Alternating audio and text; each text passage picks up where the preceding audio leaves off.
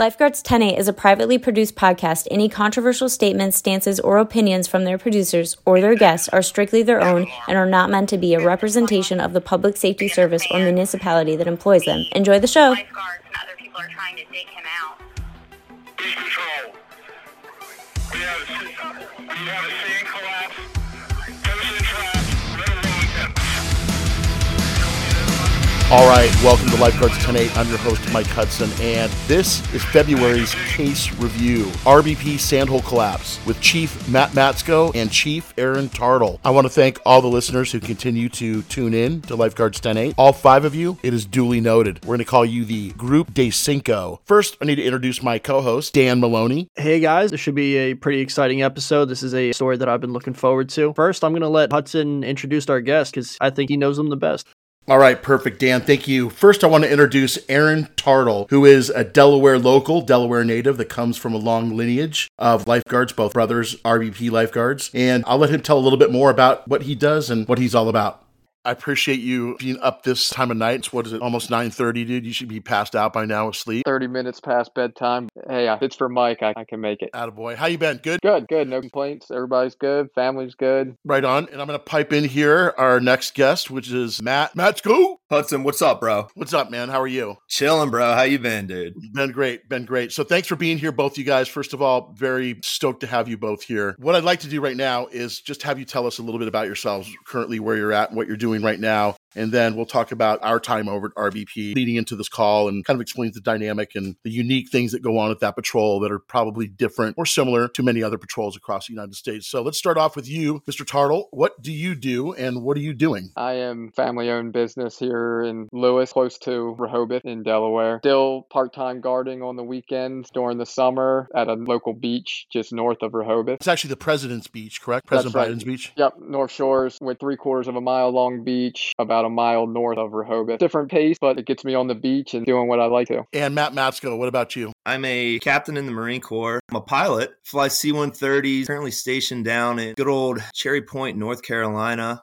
Been lucky. I joined the Marines after 6 years of RBP. It's been good, man. Been able to travel all over the country, gotten to see some different parts of the world. Pretty soon I'll be heading out on deployment. Never forget my days at RBP. I have RBP to thank for everything, honestly. So love how you're having me on here, and because I love talking about this stuff. Just a bit of background on RBP. RBP stands for Rehoboth Beach Patrol. It's one of the oldest beach patrols in the country. I think it's the oldest one in Delaware, famous for being not only one of the better beach patrols in the country back in the day, but also just one of the most fiercely competitive patrols, I think, in the Mid-Atlantic region. Dan, I'm going to turn this over to you right now, all right? All right. Well, I'm good to take the helm for this episode. Really looking forward to it. So from my understanding, early July back in 2012, you guys had an event that many lifeguard agencies haven't seen and many lifeguard agencies won't see in the future, and that is a sandhole collapse. Is that correct? Yeah, we were both, at the time, lieutenants, both working that day and heard the call come over and both responded as fast as we could to it. All right. And previously, had you guys trained on sandhole collapses? No, not at all. I was a second-year guard at the time, and I didn't even think sandhole collapses were a thing.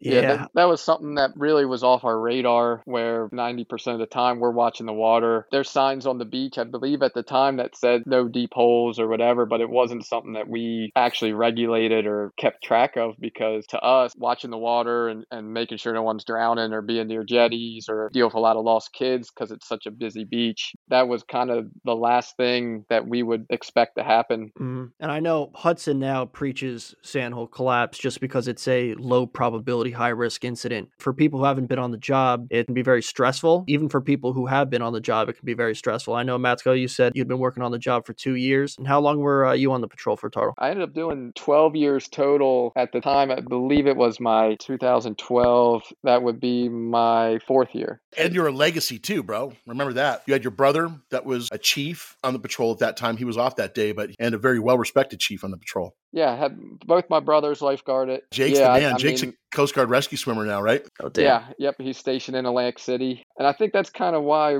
me personally was so caught off guard by it. Was here, I've been around the beach my whole life, been a junior guard since I was 5 years old. Never have heard every story there is to be told about the beach and beach patrol from my brothers and the other guards over the years, and never once had that story, anything like that, come up. there was really no reason to even think about it. I mean, to me, that would be like running into a bear or a tiger on the beach because it's just not something that would happen. It's not something you would even think. So before we get into the real meat and potatoes, you could say, of the podcast, do you guys mind giving us a little background of Rehoboth, how big the patrol is, how big the beach is? Tartle, since you're the legacy, I'll let you handle this one. Yeah. All right. So Rehoboth Beach is 1.5 miles of beach. At the time, I believe we had about 65 or 70 lifeguards. In that stretch of 1.5 miles, we have 19 chairs with at least, I would say, 40 guards working. And when possible, especially weekends, we would try to have at least 2 EMTs working as well. So it's not a real long beach. Like I said, we only got 1.5 miles, but we had a lot of guard because of the way it was laid out with jetties and the density of people we would deal with, especially like in town, the main avenue, Wilmington Street, Little Wilmington, which is where this incident happened. We needed as much coverage as we could get. And that's why, I mean, we had a lot of people working every day down there. Mm-hmm. When I got to Rehoboth, I was amazed coming from California and then working in Florida. The difference between California and Florida beaches and then the difference between Rehoboth Beach itself is hard to explain. The crowds there are dense. When I mean dense, on a very crowded day at that area between Little Will and Baltimore, if you were walking between those streets, you could walk on people's heads if they could support you and not touch the sand at all. That's how crowded it is. It's freaking packed. Nation's summer capital, and it definitely lives up to the hype. Like, so especially this was July, 4th of July weekend is probably the busiest beach days for the entire summer. Like you said, you could walk across the umbrella tops from those beaches if you could. So that actually brings up my next question is, how do you guys usually get around on the beach? Are you guys always running on foot, or do you guys have ATVs, trucks, any of that?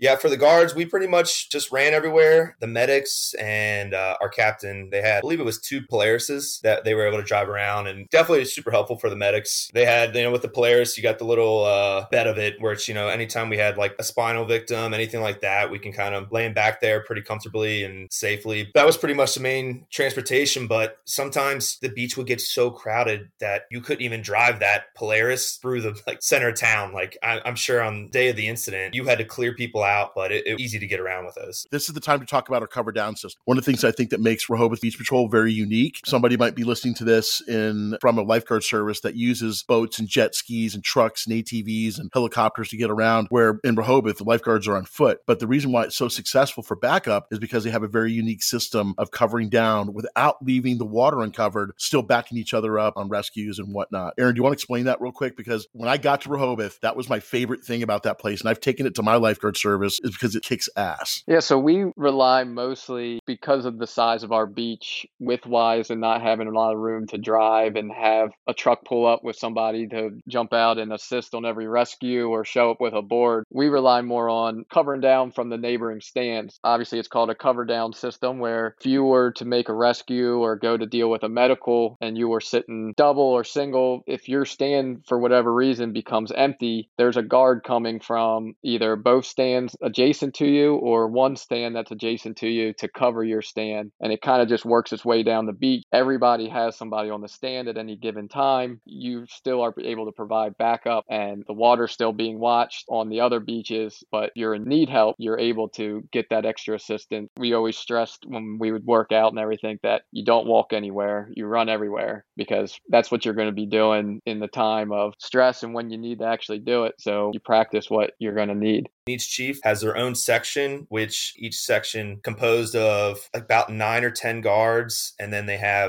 within each section, they have a lieutenant and then a stand partner. You got the 4 lieutenants, and then each one has a stand partner who, whenever the lieutenant isn't there, the stand partner is the one that fills in. And then with that too, is, they're going to have half of those guards are going to be veteran guards who have done at least 1 year, completed the actual rookie training. And then the other half are rookies. Every day, what they try to do before the rookies complete their training is have a veteran sit with a rookie, teach them the ways every day, certain things, going over saves, because when you go through rookie training, everything's getting thrown at you one time. You're learning so much within those 6 weeks, and then you're also getting your butt kicked in workouts. So you're mentally exhausted and you're also physically exhausted. There was a respect that was given along all the guards, and it was a lot of people don't like it. Sometimes it was more the beach patrons didn't like it more because they were on the outside looking in and would see how we were disciplining, how we were working out. But what they don't realize is there's a reason for that discipline, and there's a reason why, we're doing 100 push-ups and why we're running a mile and why we're swimming a mile and why we're doing all that is so when the time does come that you're in the face of danger and you need to rescue somebody, you have to be able to perform and know that there's a reason why everything's being done the way it is.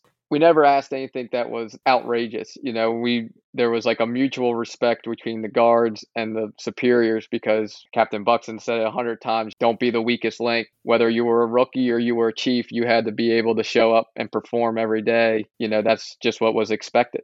Yeah, and I'd also say, too, the people that wouldn't listen to orders or had to get reprimanded, they didn't make it long. Those guys were weeded out pretty early in the process. The way we had it set up was everyone that's going to pass the rookie training and pass the rookie test were people that we wanted on patrol. They earned that right. They met the standards. They usually had no problems with anyone after they did that training. I think that's a pretty important thing when we talk about how the cover down went, how communication went on that beach at the time of the incident. So Dan, it's all yours.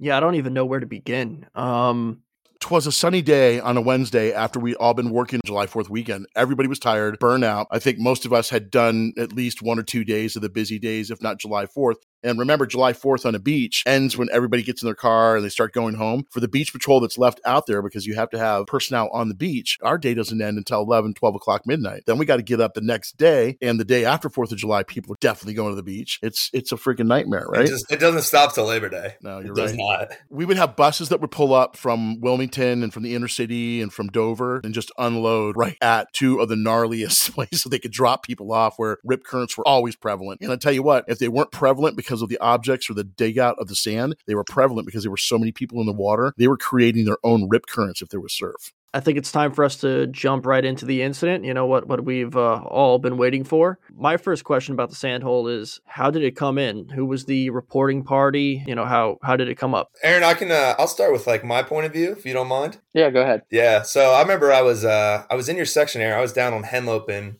about a half mile or so from the actual site of the collapse. The way I remember it was I was just sitting on the stand with my partner. We're just shooting it, hanging out, talking, and then all of a sudden on the radio, I think it was Lieutenant Quigg just called a cover down, which we just talked about, and then from there he was kind of broken. You could tell he was super just out of it.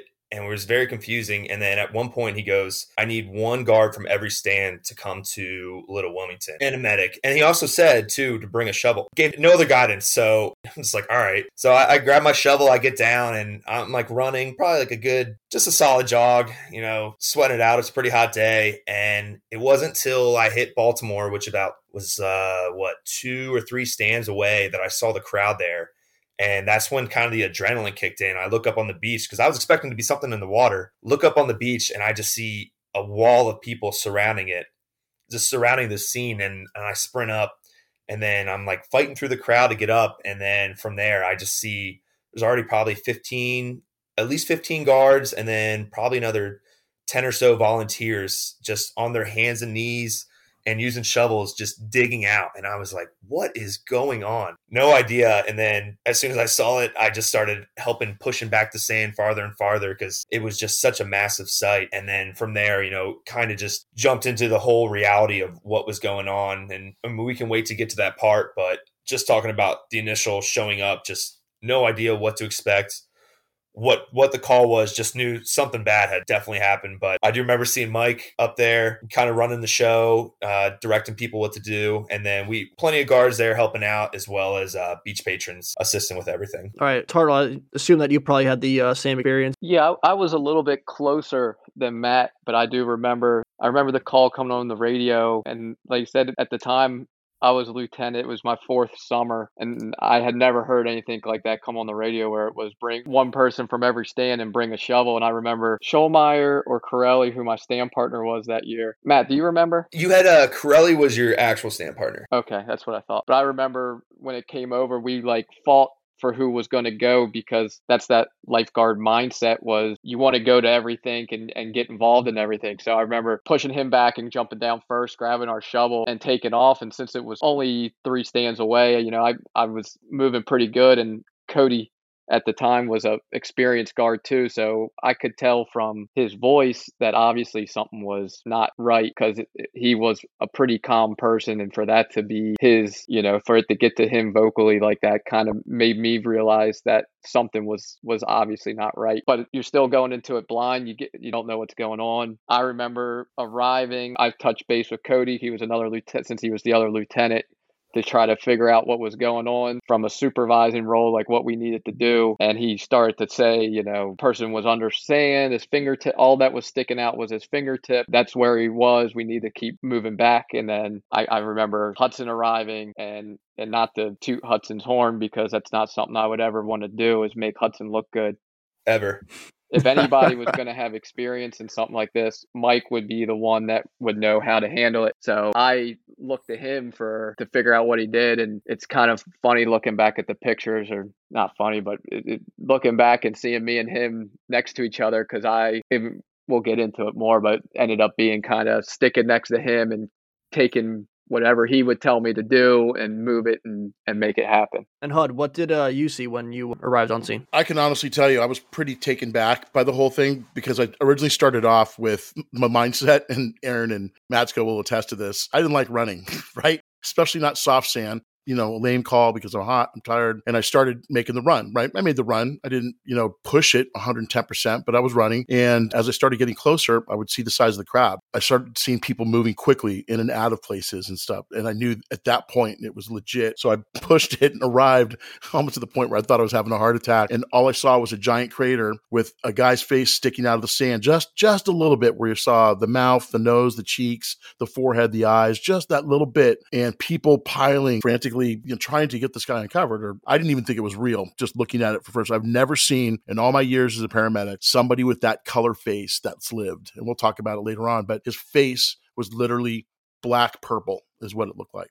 And it was because of the weight of the sand on him. It was because of the people that were in there putting their weight, trying to dig him out in the wrong direction. Everything was going absolutely crazy. All I know was got to manage this guy's airway, and got to spread everybody out and get him out of the hole and work from the sides. And that's when we started working as a patrol, because now all the RBP guys started arriving. And that's all you're really looking for as a senior guy, is who's wearing reds, give him an assignment. And that's kind of when it went down. And I didn't even do that. There were other people. I believe it was Cody that was running that call, right, Matsko? Yeah, it was. Cody was, I was on his section of the beach at the time. And yeah, he was the first responder. And yeah, he kind of ran the whole show from there. Tartle. And then your job, when you arrived on scene, was just kind of pushing in there with me a little bit. But our big thing, remember, we were trying to move everybody back, get them back to the point, and dig to the outside. This was my 4th sandhole collapse in my career. So I'd already been through it, but not leading it. And I didn't want to lead it because that's not my specialty at that patrol. My job was the paramedic on that scene. So I'm going to let you guys continue on the lifeguard ops side. Go ahead. Yeah, I was just going to butt in and ask, how did that individual get themselves in that situation in the first place? This guy was on vacation. I believe he was about mid-20s, 24 or so. And he's an engineering student from Oklahoma, and did not understand that sand is not a very strong supporter. He decided to dig 2 holes. I believe they were between 6 and 9 foot deep, and then tunnel between them. Did not realize that the weight of that sand wasn't structurally sound, and that tunneling in sand is obviously not a good idea in terms of they're always going to collapse. Sand does not hold its form, especially once you get down deep enough where there's water involved, and that it's not a very structurally sound way to build. So he had dug these 2 holes on the back of the beach, connected them, which was part of the problems, like we talked about it being so busy, was the guards sitting on the chair. They never saw it, and there was no way they could see it. There were so many umbrellas blocking their view. There was nothing that they could have done. It was strictly a responsive action. There was nothing they could have done to prevent that at the time. But now looking back, we know that the depths of the holes, and that there's a reason to keep a closer eye on those things. And obviously things have changed since then to prevent this from happening again. And pulling somebody out of a sand hole is kind of like an art form, right? And you guys previously had not trained in this scenario. And you guys kind of touched in on it prior, but how did you guys go about actually pulling him out for the first time? Yeah, we kind of just figured it out on our own. When we showed up, there was literally just this one guy in the middle, and there was probably 2 or 3 different other circles, layers of people that were there was the people right on top of them just using their hands so they didn't cut them up with the shovel, pushing sand back, and another layer behind them shoveling it back. And it was probably took about 30 yards to get the sand completely away from them because the hole was so deep, or it would just kept falling in.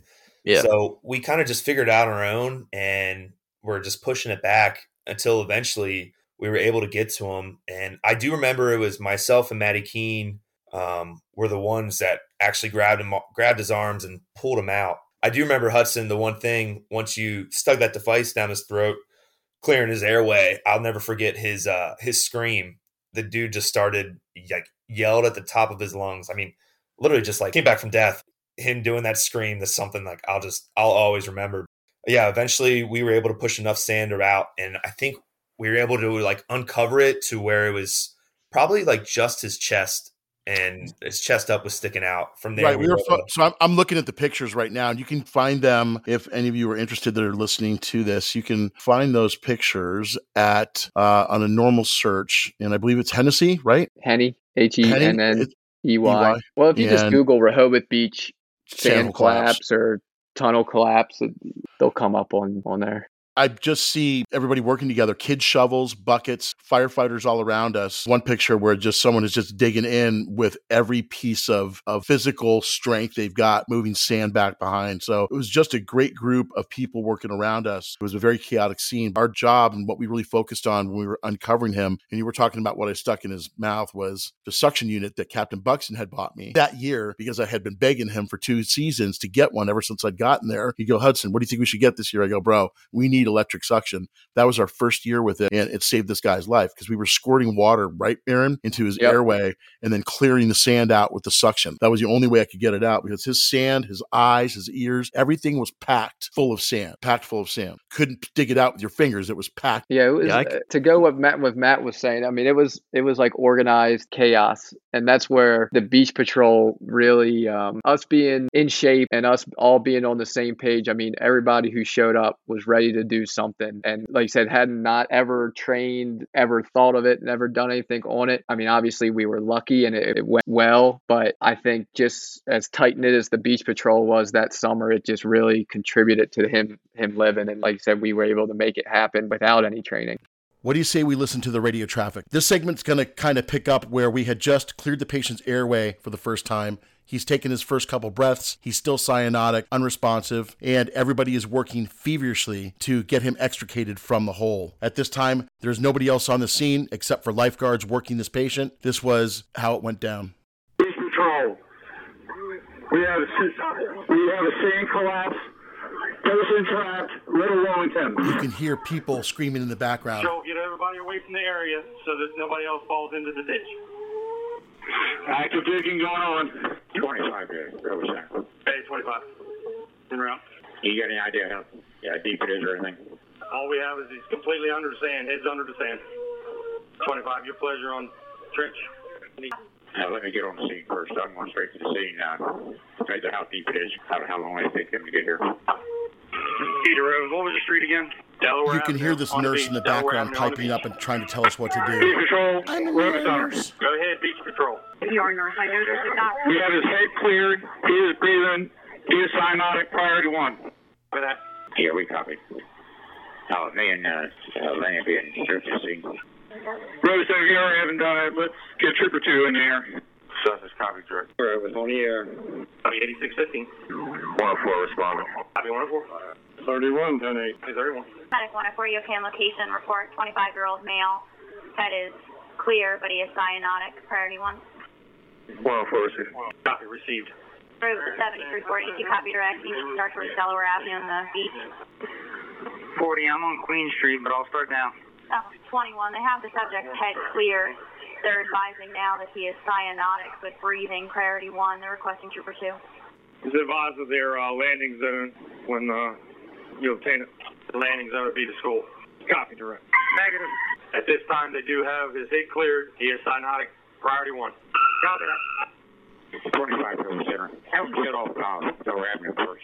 That's right, we can shut off Delaware Avenue first. Copy 25, shut off traffic to Delaware Avenue. P86 to engine 9. Are you able to get to Delaware Avenue and 1st Street, shut off traffic going down there? Step 1, Ralph. Avenue, they need crowd control help. Over to all seasonal units on the boardwalk. Please respond to Delaware Avenue. Delaware Avenue, assist with crowd control. Road to any fire police. Copy 32, you in town road. I've got Delaware first. I'm trying to get police officers down there right now, but if you can get there as soon as you can. Danny, I'm here. You know, I can handle this intersection, and they might be better up on the boardwalk, keeping the crowd back.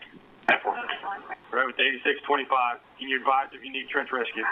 This was a chaotic scene. I had totally forgotten that we had called a couple times for crowd control because things were starting to really get out of hand. If it wasn't for the first arriving fire companies, as well as some good Samaritans, things may have gone differently. Every time I listen to it, because I haven't heard it, I never heard it before. When we started doing research for the show, Aaron, you had sent me that, and I said, where did you get this? And then I didn't think too much of it. I didn't listen to it for about 2 hours before I ate. So I basically sat down, opened up the thing, and pushed play. I started hearing the radio traffic, and I immediately lost my appetite because it took me back to that. Tell you what, you can hear from the stress in everybody's voice, everybody screaming behind us. I don't remember those screams, but I don't remember anybody being out of control or people freaking out and darting. I mean, I just don't remember that. I remember everything kind of like being in the moment and us doing our job. After this was all done, we never talked about it again. Yeah, I would definitely say that kind of gave me some chills listening to that. Like you, Mike, I've never heard that until you sent it to me. I do remember showing up and like hearing the screams and stuff. Kind of once we got working, like just getting that straight tunnel vision and blocking everything out. Definitely brought back some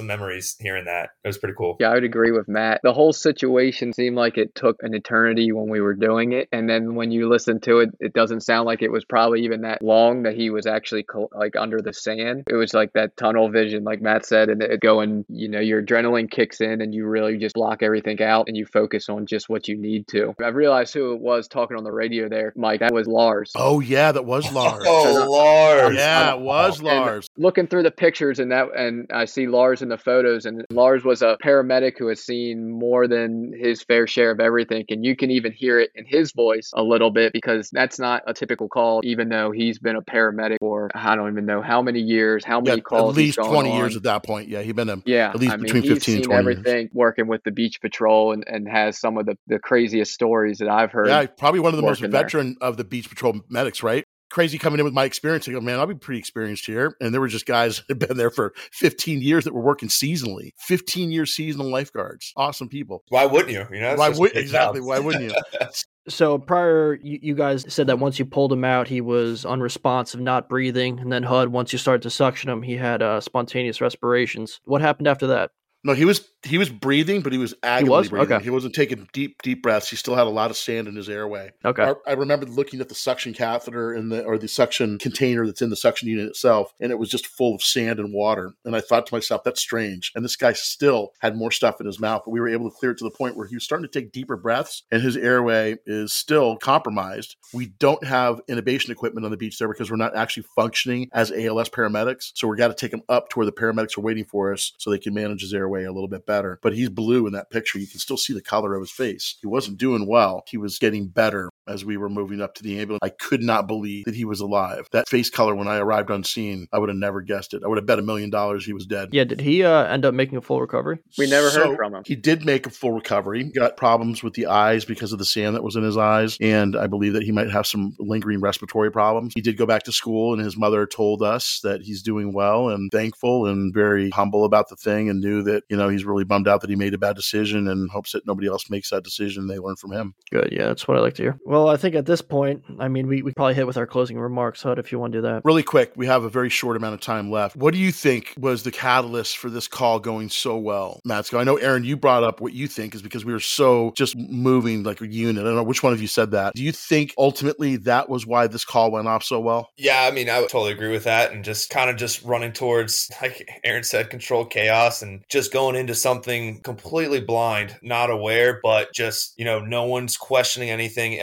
I think everyone who just showed up didn't even say a word and literally just kind of knew what to do. It wasn't like someone tag on their shirt and be like, hey, what do you want me to do? It was like, hey, like I know where I fit in this situation. I'm going to go here. I'm going to assist with this. We're working like a well-oiled machine on that whole process. And it's funny, like Aaron says, like I think about it, looking back, we were talking about it and I was like, man, that probably went on for at least like 5 or 10 minutes of digging. And after hearing that recording, I'm like, damn, that was actually probably pretty quick. That's a great point. Pull up the pictures while we're talking, and I'm looking and I'm seeing like Ben Garbard, John Saltiel, just guys who at least 2 plus 3 years. There was no rookies on that scene. I think that just attests to kind of like RBP. I mean, granted, you can't hold against the rookies. They're still literally like 4 weeks in the training. They don't know. There were people there from all walks of life on the patrol that were from every kind of demographic that you could even imagine. You had people there that hadn't been there for very long, like myself. You had people there that were veterans, very experienced, but none of us has experienced this thing together. We didn't train for it, and it went off so well is because I think we were just because we're lifeguards, period. And I'm stoked to have been a part of it with you guys. I'm very proud to have been a part of it, and it's something I'll never forget, and it's shaped the way I've been doing my training with my guys. We continue to train in this, and every single time I bring up the sandhole collapse, and I'm sure most of my lifeguards think that I'm exaggerating. I truly was not exaggerating. Was I, Dan? You could tell the truth here. No,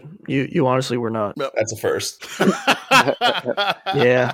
I'm not gonna lie. So after all of this gets said and done, we did not debrief on this, which is the one thing I would say we should have probably done. We should have had a formal debrief in the patrol, probably done a hot wash. Yeah, I agree with that. I mean, I do remember we got back to the shack and, there was kind of some blank faces. Just people were a little shaken up after it. Definitely tell people, maybe I told a girl or two at the bar about it, but other than that, never really as a patrol, we never really debriefed. But I will say, Hudson, the summers after that, every time, even when you weren't there full time, you would come once in a while. We would go through that training. I mean, through that experience, would have been prepared for another one. The stars aligned for this guy to survive. That was another one of those missions called the 300-second mission. You have 5 critical minutes to intervene and stop something or correct something from happening before there is just astronomical risk for a sentinel event. 300 seconds to get that guy out. We should be training like that all the time on a lot of our operations for the first 300 seconds of that operation, which are usually the most critical to airway, breathing, circulation, and actually somebody surviving and walking out of a hospital and going home to Oklahoma to live out the rest of his life and have a good life. Well said. I'm just glad we're able to talk about this and it has a happy ending. Because all too often, I remember you saying it was a sandhole rescue and not a sandhole recovery. So, it's good that we were able to sit here and talk about it and make it through the summer with no other incidents. It was one life saved, but who knows how many lives were saved because of it. I can honestly say, any hole under over 2 foot deep became a priority to every lifeguard on Rehoboth Beach Patrol because of this. Whole patrol, baby. Yeah, we literally put in, part of our patrol at, when you were going to lunches during workout. You didn't go by a hole and not fill it in or talk to the people digging and explain to them the dangers of it. Where July 5th, that was something you'd walk by and not even think twice about. Ask Dan how crazy I am about deep holes on the beach and if the lifeguards miss them. Dan, does Mike tell you he wants to fill your hole? More times than not. Oh, man. Did you want me to word that differently, Mike? Nah, that's perfect, dude. I'll be able to edit right around that. Meanwhile, this is live streamed to everybody. All right, so let's close this up. I just want to give a huge shout out to the Rehoboth boys for coming on to the show. I appreciate you guys sharing your experience. Hopefully the listeners got something out of it. Yeah, thanks for having appreciate for having us, guys. It's been awesome catching up. Definitely always a pleasure to just talk about RBP stuff. Oh, you two aren't going anywhere yet. I got to say goodbye to you. Thank you for talking about this call and doing this debrief. I think it was beneficial to all of us. It might be beneficial to anybody who's listening to this to always expect the unexpected, to train as hard as you can, really count on your fellow lifeguards to back you up. That's it. Thank you for coming on the show. I appreciate it. Thanks for having us, Hudson. Thanks for having us. Yeah, of course. Listeners, you guys can always contact us on our webpage, lifeguards10-8.com. You can hit the Contact Us tab in the upper right corner, and you can write us any questions, comments, or concerns, and we'll be sure to address it. Email you back, I guess, or Dan will, or I might, or one of us will. Anyway, this is a long email. I do know an email. Once again, I want to thank my guests, Aaron Tartle and Matt Matsko. You guys are the best. I appreciate it. And of course, my co-host, Dan Maloney.